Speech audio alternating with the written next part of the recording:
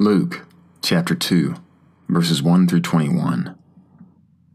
And in those days a decree went out from Caesar Augustus for a census to be taken of all the inhabited earth. This was the first census that took place when Quirinius governed Syria, and all went to be registered, each to his own city.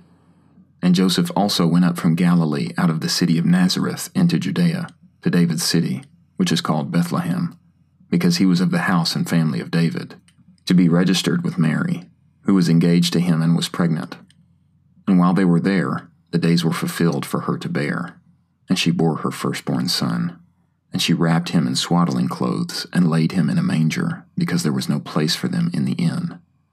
And there were shepherds in the same region, spending their nights in the fields and keeping watch over their flock by night. And an angel of the Lord stood by them, and the glory of the Lord shone around them, and they feared greatly. And the angel said to them, "Do not be afraid, for behold, I announce to you good news of great joy, which will be for all the people. Because today a Savior has been born to you in David's city, who is Christ the Lord. And this will be the sign to you. You will find a baby wrapped in swaddling clothes and lying in a manger." And suddenly there was with the angel a multitude of the heavenly army, praising God and saying, "Glory in the highest places to God, and on earth peace among men of his good pleasure."